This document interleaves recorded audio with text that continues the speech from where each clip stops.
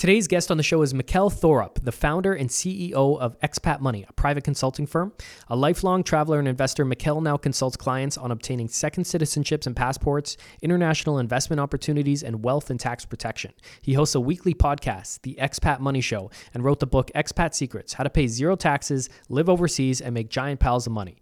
The reason that we like hosting podcasts like this on different topics than simply real estate investing alone is because we believe in a bigger message of helping people live life on their own terms. Investing in real estate is absolutely an incredible way to build financial freedom, but there's also just way more to life than real estate alone. That's why the majority of the 22 different classes we host for Rockstar members are based on real estate investing strategies. But we also have classes taught by life insurance and estate planning experts, high-performance naturopathic doctors, and e-commerce Amazon sellers. Plus, we do exclusive classes for members on other topics like investing in Bitcoin, gold, and silver, entrepreneurship, mindset, banking, money, all kinds of stuff. We have another membership tier at Rockstar called the VIP group, and for VIP members, we do even more classes on things like the neuroscience of high performance, the infinite banking concept, obtaining second citizenships and passports, entrepreneurship, credit markets, private lending, you name it. So we believe in learning about much more than just real estate. Rockstar really is a one-stop shop to learn topics to help you live life on your terms and plug into an enormously valuable network of investors and professionals. If you want to learn more about what this membership is all about, go to rockstarinnercircle.com/member to check out all the details. That's rockstarinnercircle.com/member to check it out. I hope you enjoy this episode. Are you ready to live life on your terms? Is it time to take charge? Real estate, business building, the economy, health and nutrition, and more. It's the Your Life, Your Term Show with Tom and Nick Carazza. Are you ready? Let's go. Okay, so we are live with Mikkel Thorup. Am I saying that right, Mikkel? Yeah, Mikkel Thorup, yeah. Okay, so Mikkel, we were connected, and your whole thing, it seems to be, is consulting on second citizenships, passports, investments around the world and stuff. I'll let you get into that. Why don't we start with the Mikkel Thorup story, what you do now, and what you did before, how you got into the place you are today. Yeah, absolutely. So I'm also from Southwestern Ontario. We were chatting before the interview. I grew up in London, Ontario, so just down the street from you guys. So what happened was, when I was a child, I was diagnosed with a learning disability. And the teacher pulled me out of class and they sat me down in a little room and they said, Mikkel, something doesn't work quite right in your brain. And what we want to do is send you to a special school for special boys. And that's what they did. Every day for 3 years, I got on a little white bus, took a little white bus across town, and I went to this quote unquote special school. Now, the only problem, Anthony, was that it was actually not a special school. It was actually a regular school with a special class. So you can probably imagine what happened. I got in tons of fights. I got picked on. I got bullied. All around, it was a pretty crummy experience. Now, this is no woe is me, I'm a victim, poor Mikkel. Certainly not. I got hit and I hit back. And if I could, I hit back twice as hard. Like, I would never claim otherwise. I hate victim mentality on all fronts. But I went to this special school for 3 years. And after 3 years, I finally got to return to my neighborhood school. And on my first day of school, or my first week of school, I thought, everyone is going to be so excited to see me. They're going to be so happy to see me. And you can probably imagine what happened again. I show up and everybody starts gossiping and whispering. Oh, I remember Mikkel. He went to school. Thanks, guys. Very politically correct. Kids are very, very sensitive. You know how they are. But it left a very bad taste in my mouth for public education. So I stopped going. And then when I stopped going, I started failing. And then they put me into summer school and then I would fail that. Long story short, I stopped going to school when I was 12 years old and I officially dropped out when I was 15. And not shortly after that, I started traveling and I started traveling internationally. And when I did that, I started meeting all these incredible people who were building their lives on their own terms, doing things that I never had seen in Southwestern Ontario. And I felt like I really found like my people, like these were my peeps. And now today I've been traveling for almost 23 years straight. I've circumnavigated the globe over 400 times. I've visited, I think, 110 countries at last count, and I have lived in 9 different countries. So today I'm based in Panama, and I've lived all over the world. And what I've done with my business is help people to figure out how to do the same things. I really work as a guinea pig. and I worked through it myself, and I studied diligently. I never went back to school for any of this. As you can tell, there's no university degree for these types of things. So it's really creating my business based on my experiences and my terms, you could say. So we kind of covered a very long period of time, 30 years, in as short amount of time as possible, but happy to go in any direction you like. Well, I appreciate how concise that was. So how old were you when you actually started traveling? So I was 16, 17 years old around then. Okay. And what were your parents thinking at this time? So my parents were pretty excited for traveling. My father had traveled when he was in his early 20s and always told me that it was the best thing he ever did with his life. So the only thing I didn't understand was, okay, if it was the best thing you ever did with your life, why did you only do like one big trip? Why only once backpacking through Europe? Why didn't you go, over and over and over again? And when I started traveling, I saw that he was right. He was absolutely right. Travel is the greatest thing you can do with your life. But I decided to dedicate my entire life to it, opposed to just doing one trip and then heading back to southwestern Ontario and getting the white picket fence, and et cetera. So when you say it's the best thing you can do with your life, definitely, like, travel is amazing for sure. Like I'm a huge fan of traveling. I'd love to travel more. I absolutely love it. When you say it's the best thing you could do with your life, what about like establishing a home base and growing a family and that type of stuff? So I do have a family. I'm a happily married man. I love and adore my wife. We have 2 gorgeous children together. However, we all travel together as a family. So my daughter is 6 years old, excuse me. She's been to 15 countries. She speaks going on 4 languages, 3 languages at native level, and we're getting her 4th language up to par now. She's homeschooled. She's experienced the world. So that's just add an extra dynamic to traveling. Now, I'm very much a family man, but being able to add that to the travel just makes the entire experience way richer. So were you traveling by yourself when you're 15, 16, or with your parents? So my first trip I did with my father was 16, 17 years old. I did Ireland, England, and Wales. I used to compete for Team Canada in martial arts. So that was the first big trip that I did. And then we went for a month around this area. And then I think I came back for a little bit and saved up some more cash. And then I went to Western Europe when I was 18, 19 years old. That was a solo trip. And I spent, I think, 3 months in Western Europe, ran out of money, and then took the ferry over to Morocco and spent 2 months backpacking around Morocco. I even took a camel across the Sahara Desert for 3 days from Morocco to Algeria and back. So I was pretty crazy when I was a kid. I don't know if I would do those same type of things now with my own children, but at that age, I was very fearless. Wow. That's cool, man. So it's okay. So you have your business now, you're a consulting firm and stuff. But prior to that, what were you doing to earn money to be able to afford all these travels? Yeah. So I've done 3 main things in my life. When I was young, I was working whatever random jobs I could do, hospitality, working in kitchens, saving up money, and traveling. Then I got really, really big into personal finance and investing. So I first started with equities trading, but eventually found options trading, and I traded options for 7 years and really enjoyed it. You were doing this on a full-time basis, Mikkel? Yeah, I was still working some other part-time jobs and things like that, but I was getting the majority of my income from this. But more than anything, really learning about financial markets and how capital works and how all of these things fit together.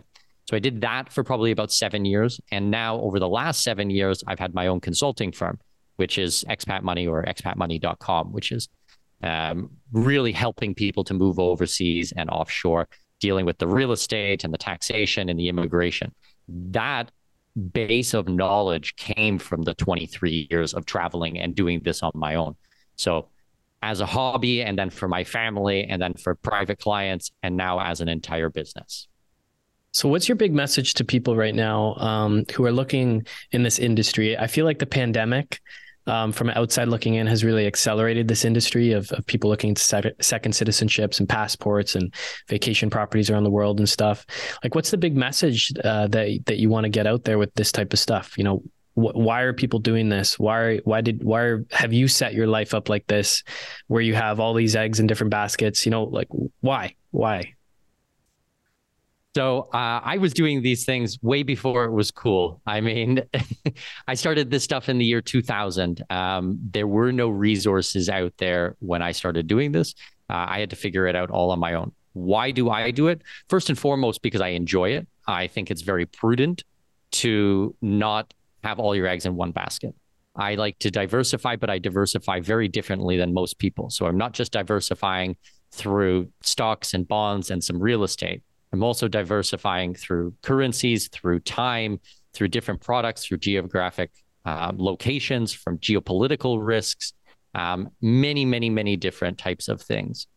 And I think that it's important that people do these types of things now and understand these things now, because as we've seen over the last 2.5, 3 years now, with lockdowns around the world and decreased mobility, that those who had residencies or citizenships or a second home to go to, a lot of the rules did not apply to us. I mean, I live in Panama City, and Panama City is great right now, and it was great before the pandemic, but there were lockdowns here. So me and my wife got on a plane and we went down to Brazil, to Florianopolis, and we were there for 6 months, and there was no lockdowns. There was no nothing. It was like the pandemic didn't exist there.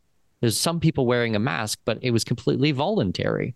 And we had a nice normal life. We went for a walk on the beach every day, and we were out having churrasco and eating great food. And it didn't affect me like it affected so many other people.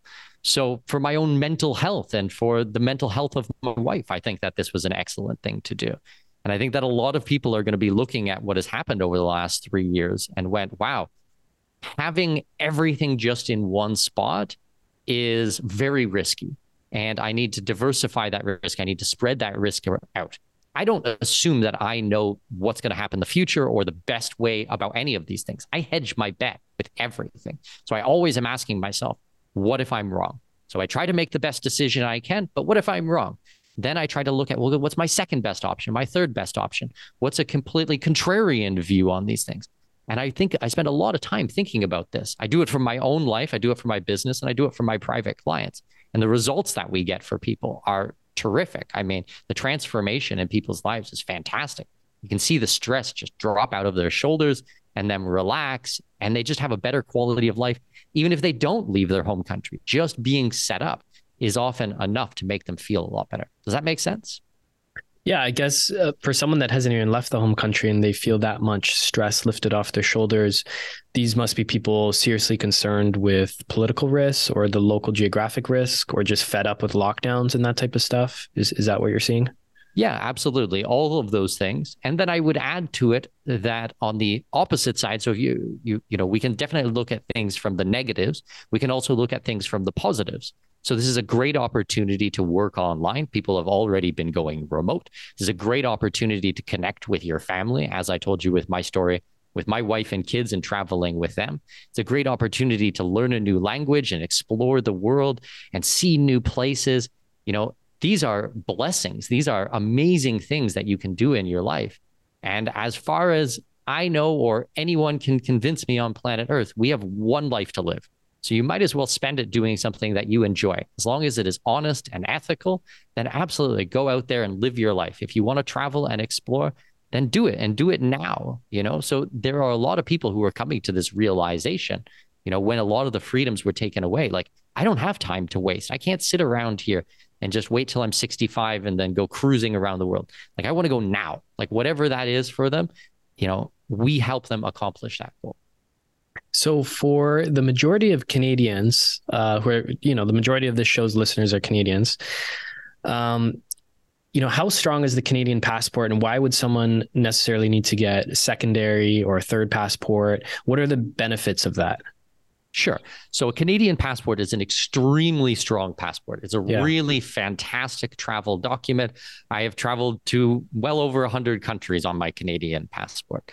The reason someone might want to look at a secondary passport, well, there's many reasons, and in no particular order.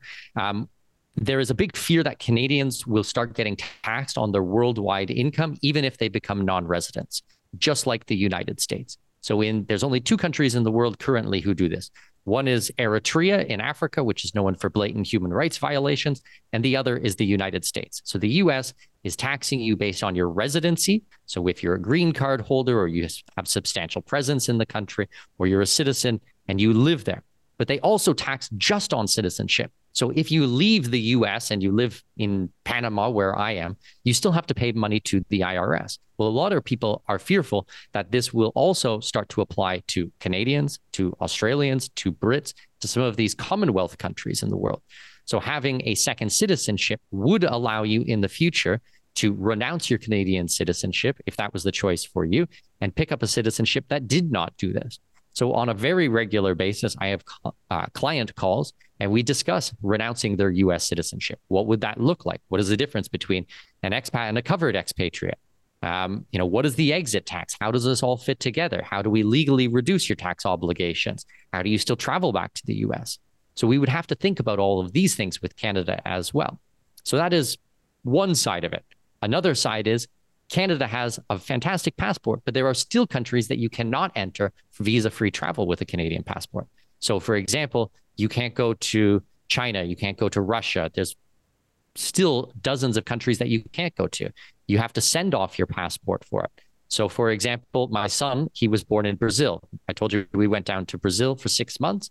My wife gave birth there while we were there. So our son has a Brazilian passport. Now with his Brazilian passport, he can go to Russia when he's old enough, visa-free. I can't go to Russia. I have to apply for a visa. I have to send my passport away.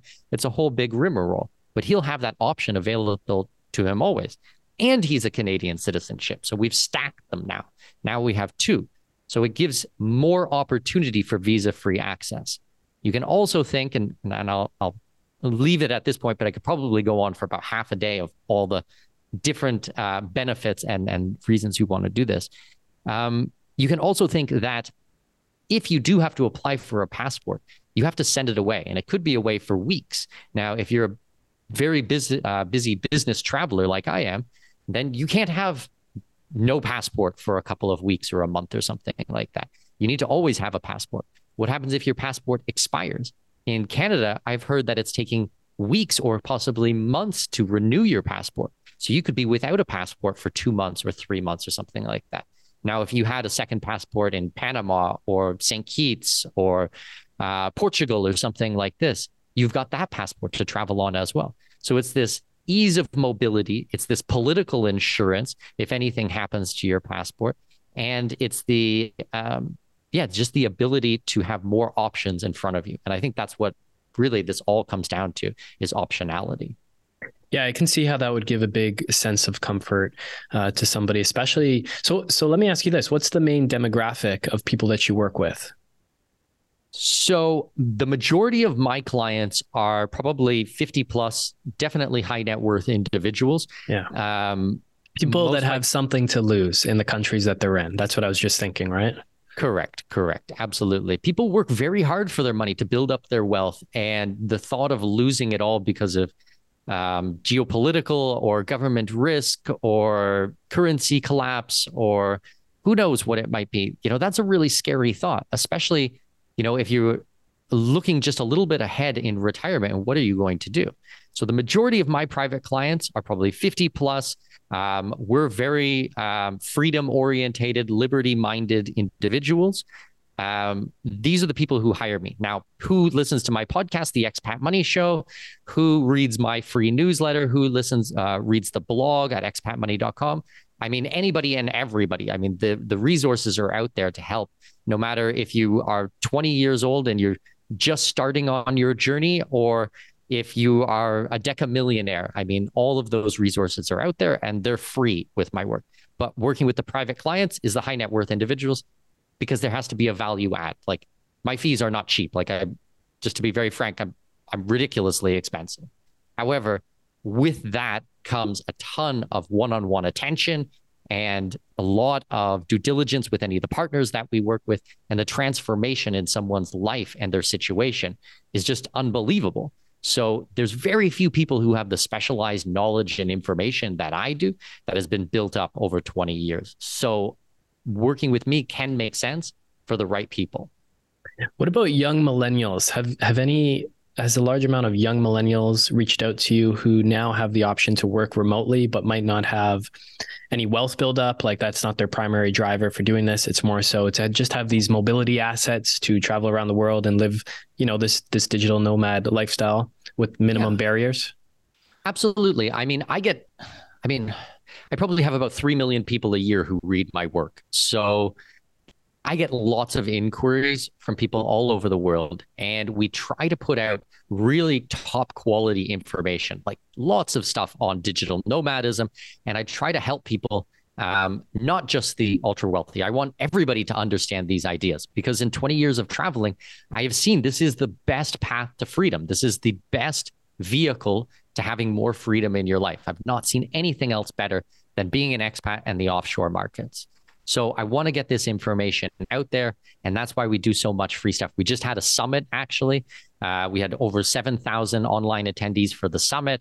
It was amazing. We had Congressman Dr. Ron Paul as a speaker, my friend Doug Casey, Jim Rogers was a speaker, all these amazing people. But we also had a ton of names at the conference that no one has ever heard of. That's because they're the lawyers and the accountants and the real estate developers and all the professionals that I work with for my private clients. And it was free to attend. I didn't charge anything. You come watch any of the presentation you wanted, 100% free. If you wanted to upgrade and get a VIP ticket or something, there was all those options. But I always encourage people, just check it out, just learn about it, and then see if it's for you. Yeah. Being to all these different countries, seeing all these different political regimes, risks around the world, different economies, what from your travels have you seen in terms of risks that Canadians might not be thinking about or aware who don't travel as much as you? Like what's the average Canadian missing from the bigger picture, right? Because you get a lot of perspective when you travel that much and see all these different systems. Well, it's interesting. Like I'm a Canadian citizen, but I've been gone for a very long time. Canadians are really brought up to think that Canada is the best country in the world and we do everything the best. We have the best healthcare and the best banking system and really everything. We're just kind of told that we're the best. But actually, when you get out there in the world and you start visiting other countries, it's not necessarily true. And I'm not trying to be mean or shatter anyone's bubble. Canada's a great place and it's a gorgeous country and the natural beauty is amazing. But it's a big world out there, 193 countries. Like there's a lot of opportunity. So I think that because Canadians are told that we're the best in everything, they never really look past their borders very much, which really closes off 99% of the world and 99% of the opportunities. And if we even just look at simple things like the devaluing of the Canadian dollar over the last couple of years and what has been happening with currencies, what's been happening with precious metals, what's been happening with crypto, all of these types of things and real estate in all these other countries, which we haven't had a chance to really touch on, but I'm happy to dive into. Yeah, is like, it's just a really big world out there, Anthony, really big. So, my message to Canadians is start exploring, start doing your research. Don't think that everything is best in your backyard because it's made in Canada. Are we being brainwashed, Mikkel? Definitely. Yeah, because that's the common pushback I've heard to some of this stuff. Like, why do you need second passport? Why do you need this? We have a strong passport. Canada overall, despite any flaws we might have, is still one of the greatest countries in the world to live in. That's the common pushback, right? But okay, so let's talk about real estate. Like, maybe it's different for Canadians specifically. Maybe you could speak to that if it is. But for just people you work with in general, someone's waving in the background there. Just in general, where are the top places that you're recommending people to go? Now, I know it probably varies on taxes and all the jurisdictions and all this type of stuff. But for the average person, where are some of the top ranking places that you would put at the top of the list?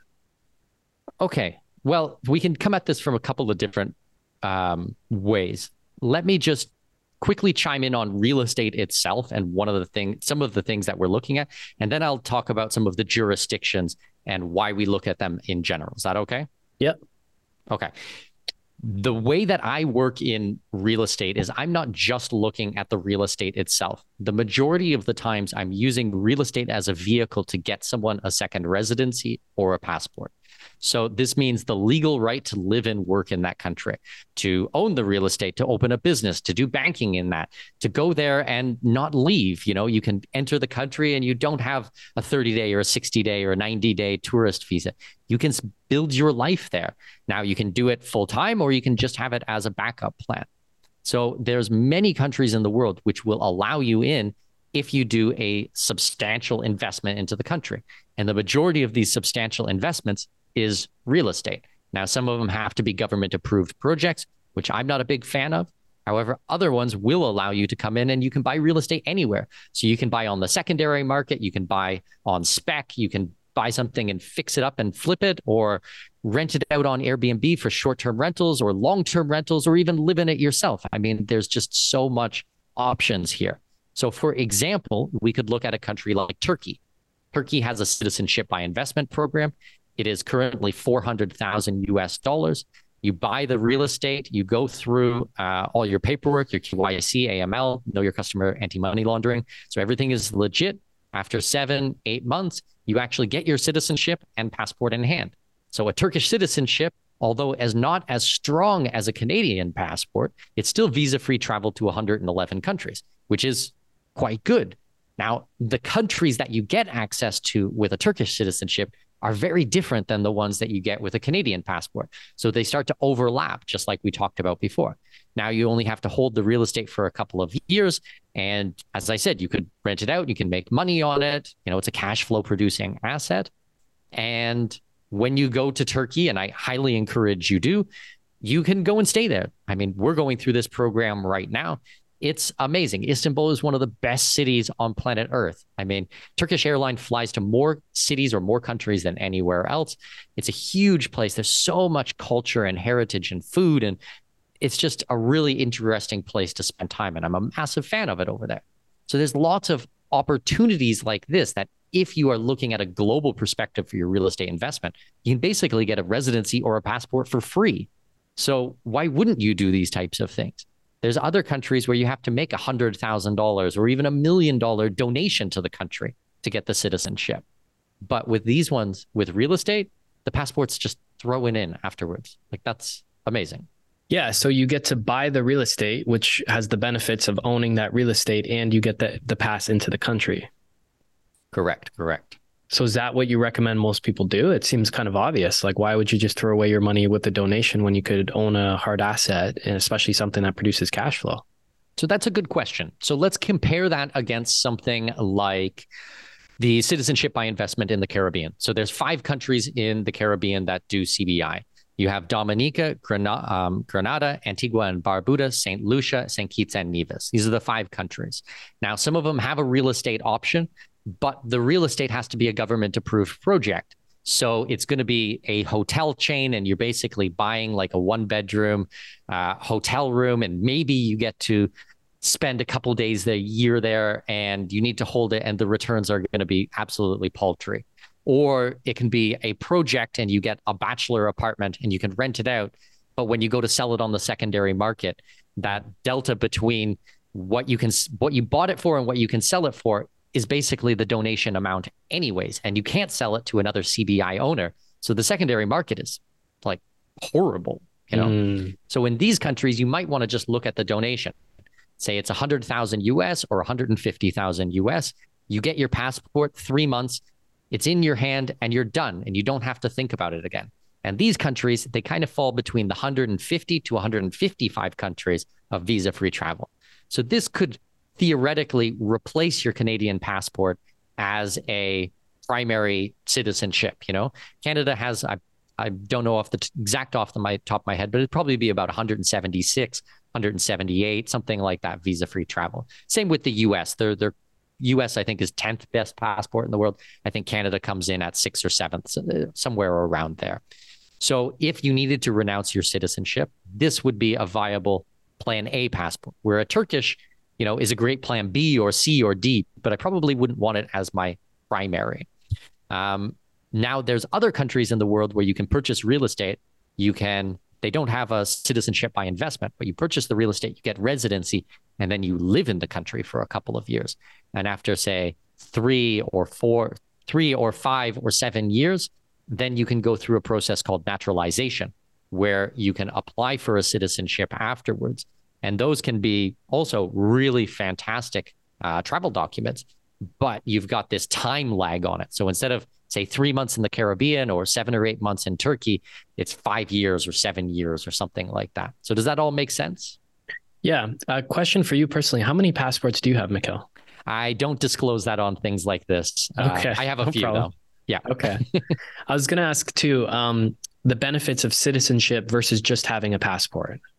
Okay. So good question. So there's 4 different levels here. I'll take it one step back just to be very clear. So we're going to have a tourist visa. This is, you go down to Mexico and you enter in, you want to go to Cancun for a week. You have a 90-day tourist visa. You don't have to apply for the visa. It's just a stamp in your passport. But at the end of it, you need to leave. Then from there, we can have a residency. So there's different types of residencies. There's a temporary residency. There's a student visa. There's a working holiday visa or a work permit. This is a certain type of residency. The step up from that is a permanent residency. So as long as you meet the minimum requirement time in the country, you can have this residency for the rest of your life.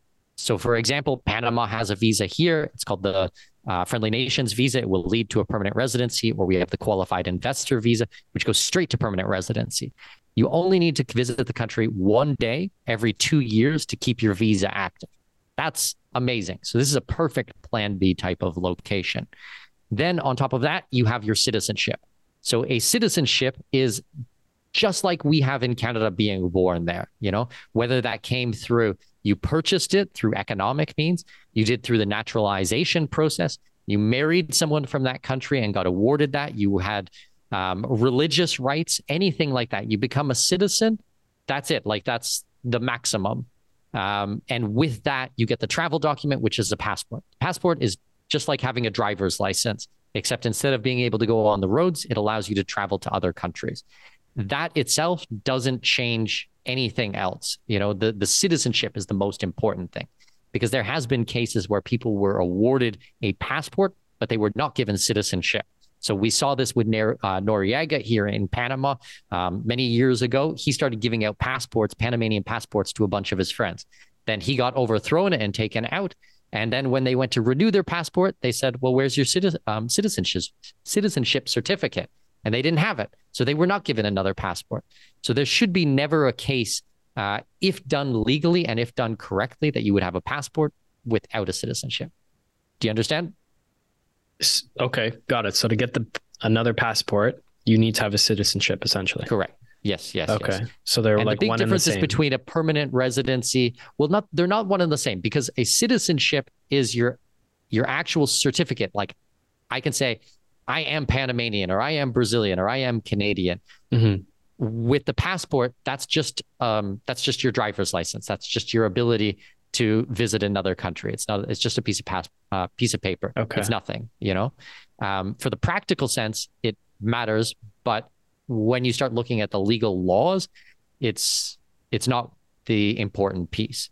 Now, the big difference between, say, a residency and a citizenship is, although with a residency, you can live and work in a country, you can't vote, you can't participate in the democratic process, you can't participate in armed services, the military, if that was your thing. There's certain restrictions for these, and you don't get the passport, the travel document. But with citizenship, you get everything. So it's just like you were born in that country. Okay. Now for Canadians, as you know, snowbirds, right? We're very attracted to warmer climates and stuff. My mind goes to myself, where would I want to have my plan B destination set up? And it's definitely somewhere warm. So When it comes to the Caribbean or South America, places like Panama and stuff, where are the top destinations that could work for Canadians based on, there's so many different factors, I know, but just overall. Definitely. And this actually is a good follow-up question, because it kind of touches on what we didn't talk about in the last question.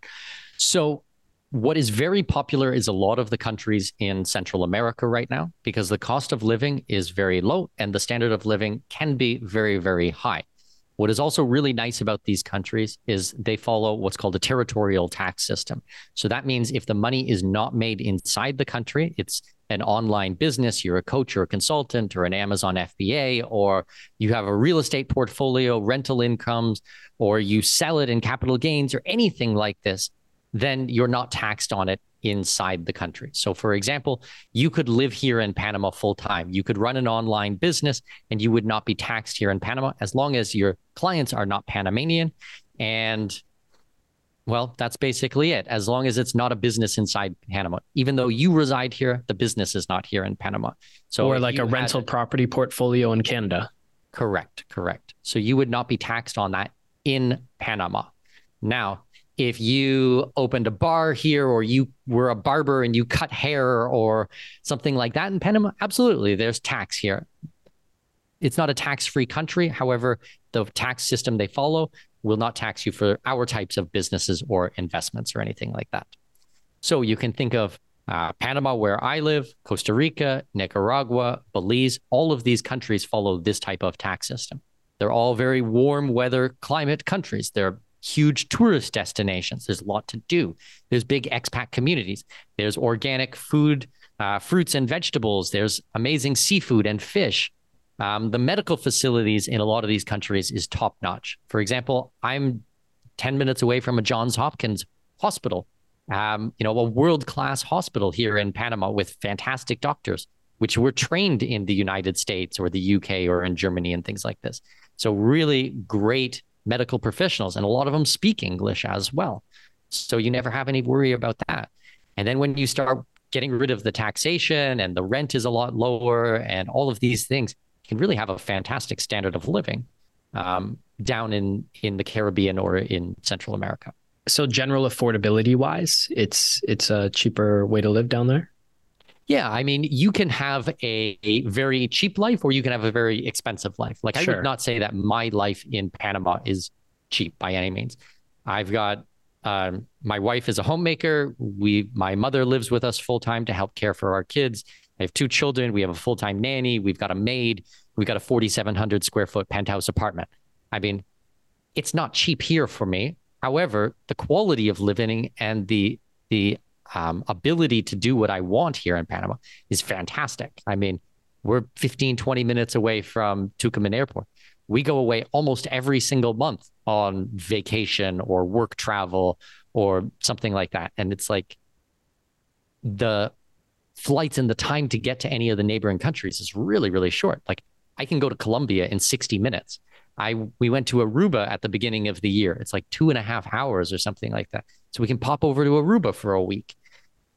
You can't do that in Canada. Canada's pretty far away from most places in the world. Like, okay, people go down to Dominican Republic or Cuba or something like that, but that's kind of the extent.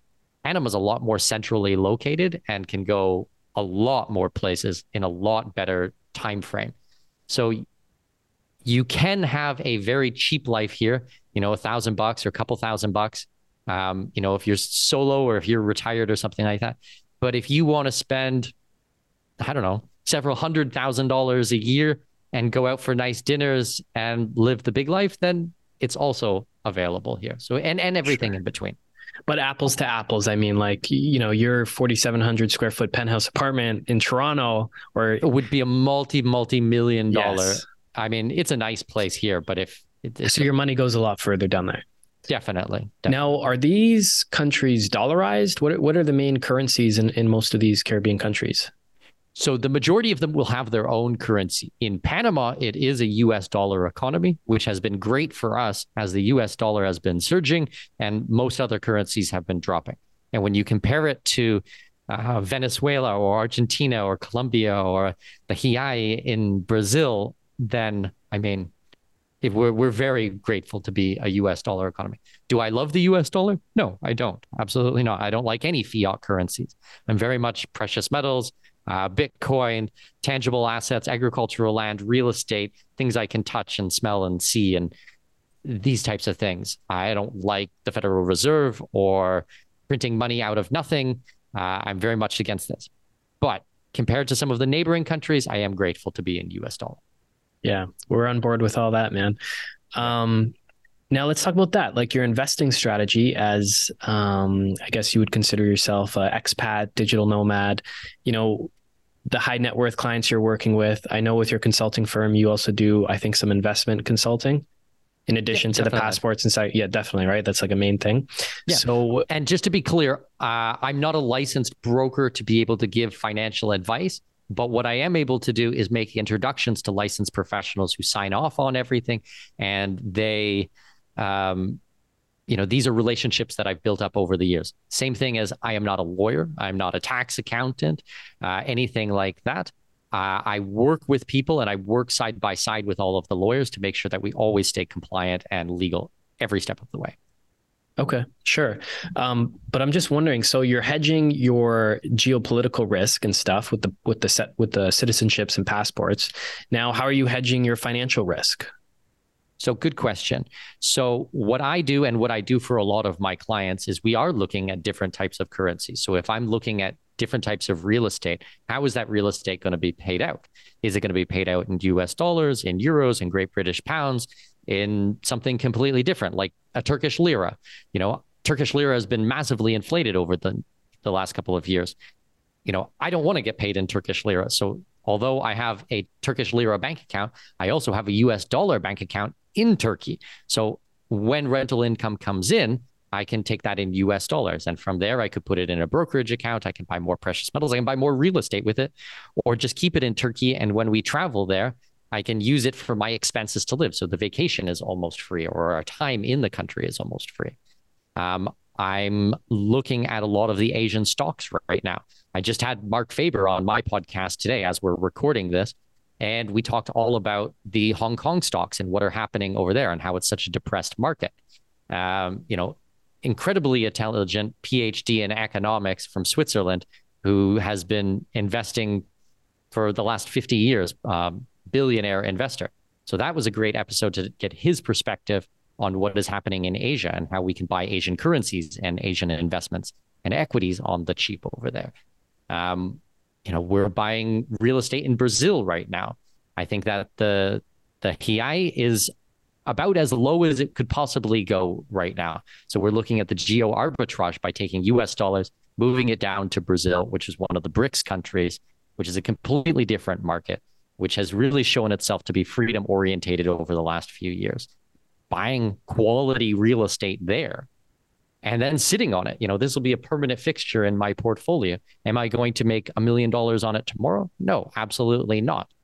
But if it rebounds and does what I expect it to do, and more divisiveness in the world and more walls going up, then I'll be very happy to have a home in Brazil and generating income in the local currency there. I know that Brazil has just gone very left-leaning with Lula being elected and a lot of problems there with the election. But that still doesn't change the fact that I think that Brazil is a fantastic place to spend time and to start acquiring assets.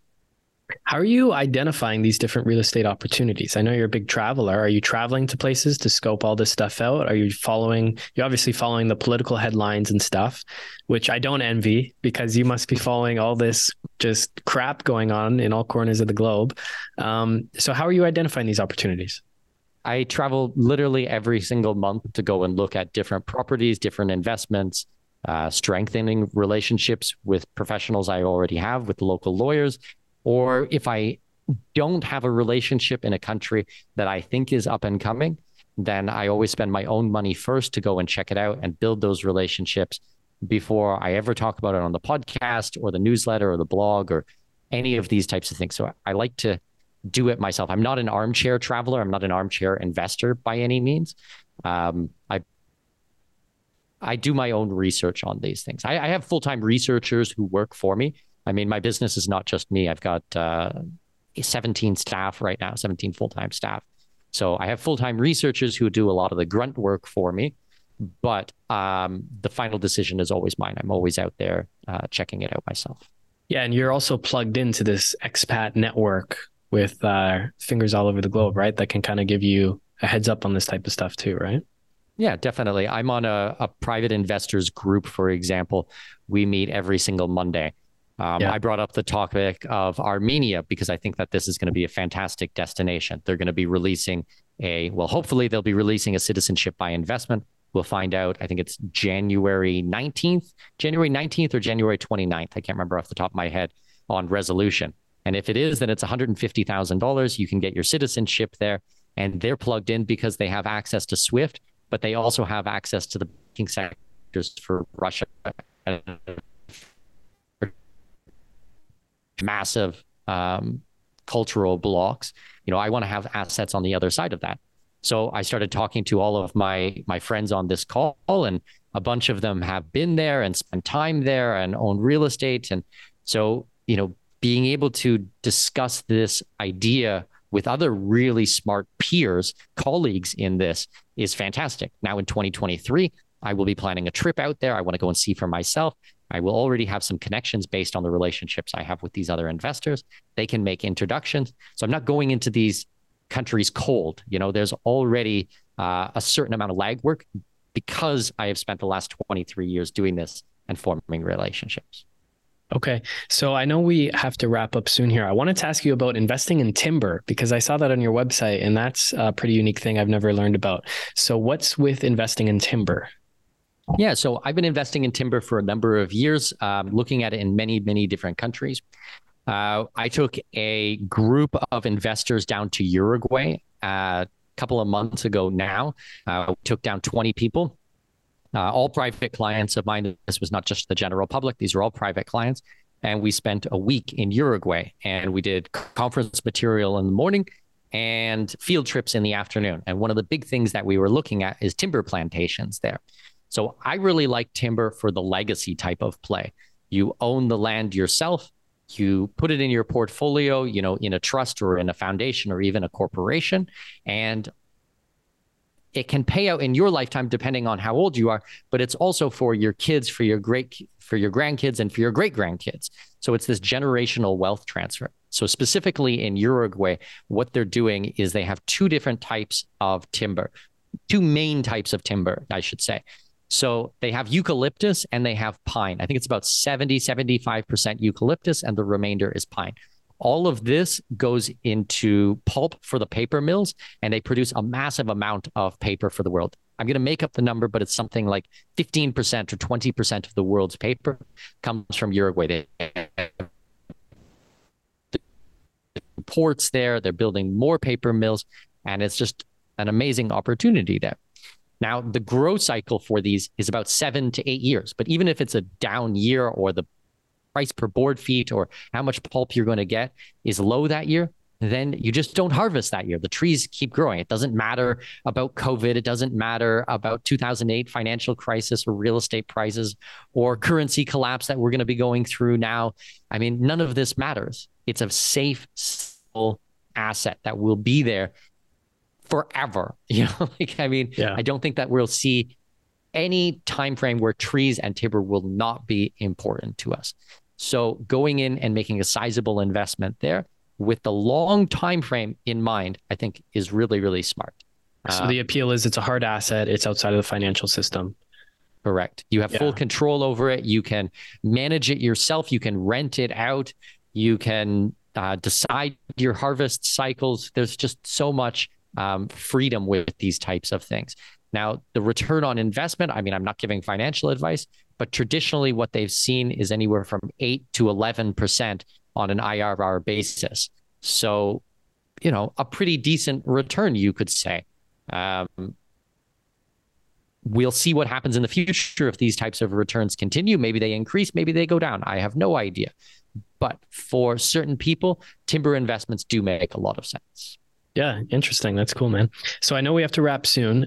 Where can people learn more about yourself, about what you're doing, and about this whole industry, just this mindset of diversifying yourself around the world? Where can people go? Sure. So if you guys go to expatmoney.com, that's our website, expatmoney.com, you'll find a ton of free resources there. We're putting out new blog articles almost every single day. We have monthly webinars, also free.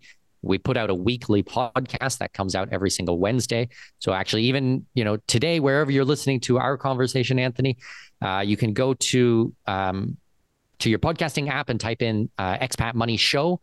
We've been doing our podcast for 6 years, 7 years, something like that. So hundreds of episodes, a big backlog of content to go back through, really detailed master classes on all the things that we've talked about today and 1,001 things that we didn't have a chance to cover today.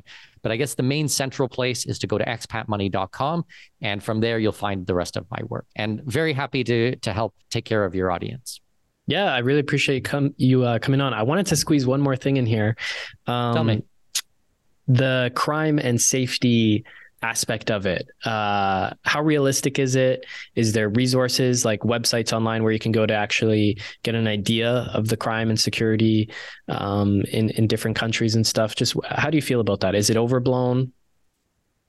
So it depends on where you're going. There's going to be safe jurisdictions or safe areas or cities in any country that you go to, and there's going to be unsafe places. So for example, the US, has some of the most unsafe places in the world. I wouldn't want to be in certain neighborhoods at 2:00 in the morning. And the exact same here in Panama or in Costa Rica. But it's about being smart, let people know where you're going. Don't go out and get completely wasted and wander around the street. Don't flash a lot of gold jewelry and the brand new iPhone 14 or whatever model is out there right now. Just be smart about these things. But I would be smart about that in Toronto. I would be smart about that in New York. Like, that's not a specifically Latin America or the rest of the world type of thing. Now, as for websites, yeah, there are websites that you can go and look at. Traditionally, people, when they're looking at statistics, will look at the murder rate per 100,000. So you can figure out, okay, this country has a murder rate of 21 per 100,000, or this one has 45 per 100,000 or something like that. I mean, it doesn't tell the whole story, like even close, because usually these types of statistics will happen from people that already know each other. It can be domestic disturbances, or it can be related to drug trafficking or, narcotrafficante type of things. That doesn't necessarily mean that is what's going to be affecting expats. Usually with expats, we are well protected. Like, we're bringing tons of foreign direct investment into these countries. The police know this. The local people know, the local police know this. So it's, the expats are protected. And if you do something bad against an expat, the repercussions are going to be 10 times worse than if you did to one of the other locals. It's just a truth. I mean, like it or hate it, or you think that it's unfair or whatever, it doesn't stop it from being a truth. But I've been traveling for 23 years. I have never had a problem. I mean, I can very, very quickly tell you 2 quick stories. So in 23 years of traveling in 110 countries, the only time I ever felt unsafe was when I was in the south of France and I was going for a walk and I started getting followed by a couple of French punks with their dogs. And I could see that they were following me, and I hid out in a McDonald's and I sat in there for like an hour, and they got bored and walked away. That was it. And the only time I was ever robbed was in Canada. That was when I went to I went to the pool and someone broke the lock off my locker and took my wallet. That's it. I have never been robbed. I've never been mugged. I've never had a violent thing happen to me. I've never been beat up or anything overseas. And I mean, I haven't been going for all-inclusive resorts and stuff. I mean, I've traveled to North Korea, Iran. I've drove across Africa multiple times, Zimbabwe and Botswana. I was in El Salvador 20 years ago when it was just coming off of civil war. I've traveled to almost all countries in Latin America and Southeast Asia. I mean, I've traveled a lot and many times to many countries, and I've never had a problem. So by and large, what I'm trying to say is that the world is a very safe place. Yes, you have to show respect everywhere you're going and keep a good head about you. Don't do stupid things. But that's the same advice as I would give you in Toronto or any other city in North America. Yeah, I'm laughing because I'm not as big of a traveler as you by any means, but the 2 times I've been robbed were in Canada too. And one time was at Knife Point, and it was in Brampton. So that's scary. Wow. It was scary. Yeah, I was a teenager. It was pretty scary for sure. And I barely traveled, but it was in Canada too. Cool, man. Thank you so much. Come on down here to Panama. It's nice and safe, beautiful, and very, very hot weather. We'd love to see you down here. Yeah, amazing. Thank you, man. The way you set up your life is very cool. It's very interesting, and it's cool that you're helping others do the same now. So keep it up, man. I'm a fan. Thank you so much. Very, very kind. And thank you so much for having me on the program. I appreciate it. So thank you to Mikkel Thorup for coming on the show. You can go to expatmoney.com to check him out and his stuff more. I found that really interesting. He definitely knows his stuff, and he definitely leads an interesting life. So that's it for this show. Thank you for listening, and we'll see you next time.